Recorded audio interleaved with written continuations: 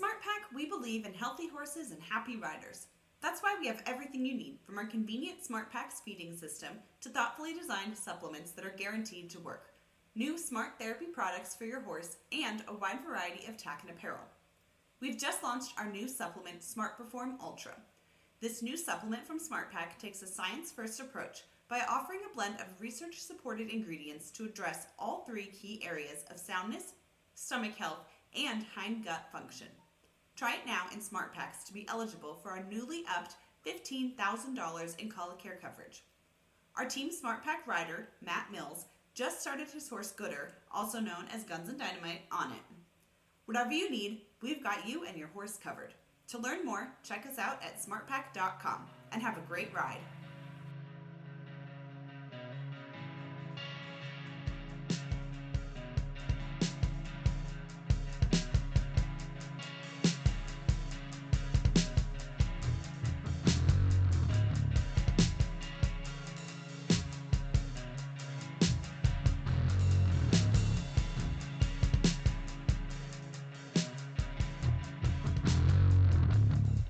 Hey, Matt Mills here for Winning Insights for the Ride Podcast. And today I want to talk to you about competing, about the day of, when you're in the arena and after, and managing expectations and staying under control and staying realistic about where you and your horse are at. One thing that I could tell you, whether you're competing in the reining, which is what I do, or any other discipline, being confident is a big, big thing towards getting to where you want to go. One thing that I hear all the time, every horse show, is my horse knows the difference of when he's being shown and when he's not. And that's one thing that I tell you I disagree with. Over my career, I have seen a handful of horses that maybe are not quite as good when they're under pressure, but typically that was probably the case at home. What I find is that us riders are different in competition. We go out, whether we're nervous or whether we're just anxious to try to do well, we ride a little bit different. Your horse can feel a fly on its back, so a horse can feel everything. Let's say, you go for a lead departure and you normally use a real soft leg, but you're a little tense, or maybe you don't use very much leg because you're afraid of making a mistake. And that horse picks up on that, and it makes him uneasy, because if 2 + 2 = 4 at home, but then when you go in the show ring, 2 + 2 maybe equals 4, maybe equals 6, maybe equals 7, or maybe, normally you ask at this tone of voice, for instance, as example, but then you go in the show ring and you get a lot louder and faster, or maybe you get, super timid and meek and you barely ask that horse. The point is that you're asking that horse differently than what you do outside of the arena. And a perfect example, how many of you, if you're being honest with yourself, you said, that horse wouldn't stand still, or he wouldn't spin to the left. He jumped out of the spin. But consistently, as soon as you walk out of that arena and you take that deep breath, because it's over, and you go out there and you ask that horse, and all of a sudden it magically does it. And you go, well, he just knows the difference between being outside and being inside. And I challenge you to be honest and go, no, it doesn't. The horse knows the difference in you. Now, habits can be created where you consistently go and do things a certain way, and now that horse is kind of going, oh, I'm worried. And so you deal with a little bit of the aftermath of that. But I would tell you, if you were prepared and your horse was doing the job consistently beforehand, it's probably us, it's probably you that's making the difference. And what I try to do, and that's all I can speak to, is I try to put myself in situations before I go to a competition where I call them pop quizzes, where I say, okay, nothing feels great. I'll pick a day. And, a lot of times I pick Mondays because they're usually the worst day, right? The horse is a little fresh. And I like to know what my reality is, my harsh reality sometimes. I like to know it before I get to the competition. So I'll pick a Monday and I'll be riding outside. And I got the luxury of having an outdoor and an indoor. And I'll just walk to the inside. And I might choose to do a whole pattern, depends on where my horse is at. Or I might choose 4 maneuvers and say, okay, training wheels are off. I'm going to go ahead. I'm gonna ask this horse for 4 maneuvers in a row, for better or for worse. And with today's technology, you can have somebody filming with a cell phone, which helps. And I'm gonna see where I'm at. And oftentimes you'll see reality is probably not where you want to be at.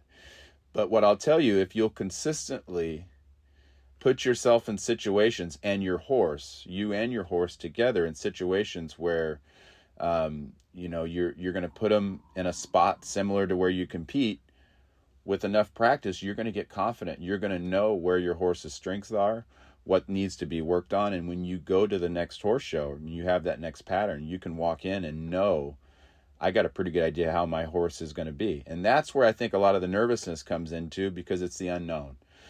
What's he going to do? Is he going to spin? Is he not? Well, I feel if you have prepared, no different than test in school, things can still happen. You're dealing with a horse. He's got his own mind, but you can be confident, or more confident, knowing that, hey, I've done this quite a few times. And you can go back to that training, that preparation, and feel like, you know what, I think this is probably going to go well. The other side of it is those folks that get worked up about judges. You're going, well, that judge is sitting there watching me. I challenge you to really think about, you probably talk to these people. They're all people. They're human. Most of them are all horsemen, horsewomen, and they've all been there before. They've had good runs. They've had bad runs. There's nobody that's won every single time. So if you know that going in, those judges aren't out to get you. They're just there to give their opinion on that day. And I really try not to let that judge dictate whether I like my horse or not. Think about that. So if your judge scores you, doesn't score you well, are you going to say, well, I don't like my horse now? I'd say you probably say, no, I still like my horse. I wish he had a spun better, but I still like my horse. So likewise, even if they score it high, and something wasn't quite right, hey, that spin wasn't quite the way that wasn't as good as my horse can do. And I think if you'll get caught up in the personal, the journey of trying to get the most out of yourself and the most out of your horse, it'll have a calming effect on you in the show arena. And that calming effect is it's also gonna seep down into your horse. They're gonna feel that energy. They're gonna relax, and they're gonna go ahead and work more like you have at home. And what you'll see is your horse will start to get better.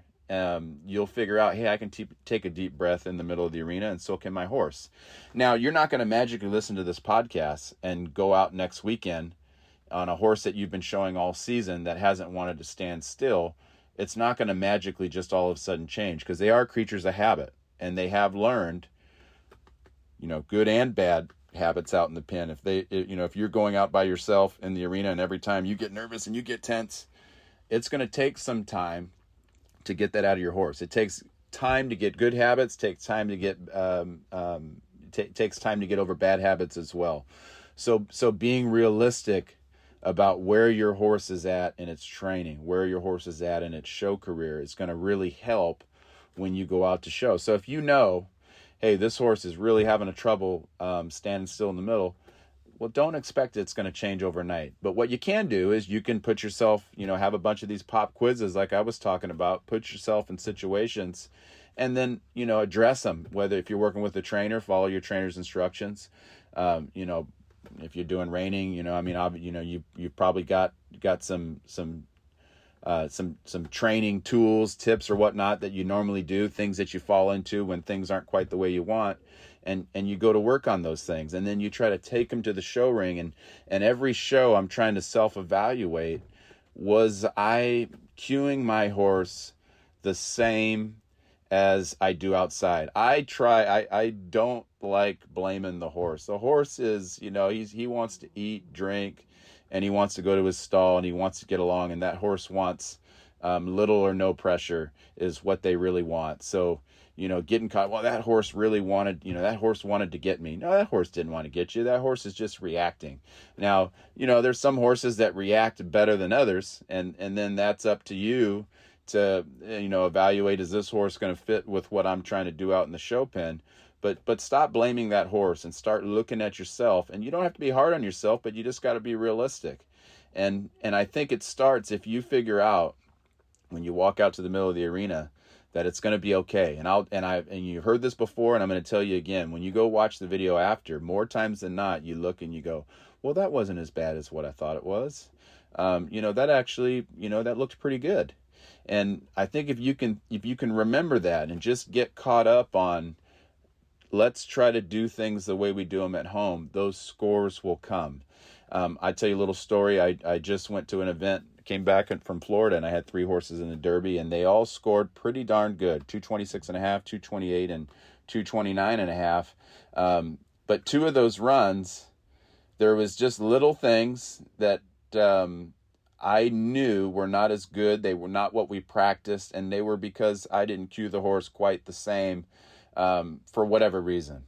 The last horse, which ended up being my high-scoring horse, I felt like I nailed everything. I had one little spin penalty, but I felt like I nailed everything, and I felt like that horse, with me, did as good as he possibly could. And coincidentally, the score came. Now, I'll tell you, even if that score didn't come, I was still going to be pleased because I felt like I did my part. I felt like the horse did his part. If those judges didn't agree, you know what? I can live with that, because reality is, I've learned over experience, I'll go to the next event in another city with 5 different judges, and they would agree. They would go, you know what? I really liked it. So don't let those judges control how you felt about what you did with your horse. Through practice with you yourself or with your trainer, what you're capable of and what your horse is capable of. And just be confident when you go out in that arena, and know that it takes time. It's okay, if it wasn't quite where you want it, get it the next time. Do those things and make sure you're putting the time in preparation wise to be competitive. If you didn't have the time, whether it's work related or whatnot, then you've got to manage those expectations. You can't expect to be super sharp if you haven't had the time to practice. So when in those instances, I say, all right, well, let's just pick one thing and let's try to do that well. And that sometimes that's all it takes to get you going. For me, if I can go out and nail my first maneuver, it really gets me going. And so I work at home to really try to get in a place to where I can get that first maneuver real solid, because I know it just leads to good things. So I want you to keep that in mind at your next event. Being under control, being confident when you go out in that arena, and don't forget, those judges are not out to get you. It's okay if you make a little mistake here and there. Let it go, move on to the next thing, and you will start to notice your horse will start to respond better to you. They'll start to respond the same as they do outside the arena. So I hope that helps you, and I look forward to talking to you another time.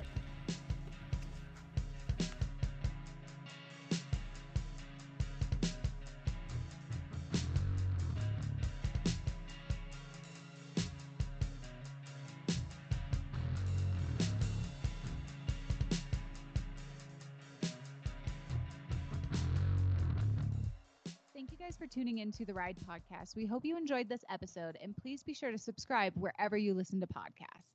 Follow Horse and Rider Magazine on social media and find us at horseandrider.com. If you guys have any questions or comments, please be sure to hit us up at horseandrider@equinenetwork.com. We want to hear from you guys. And if you like what you're listening to, be sure to leave us a review on iTunes.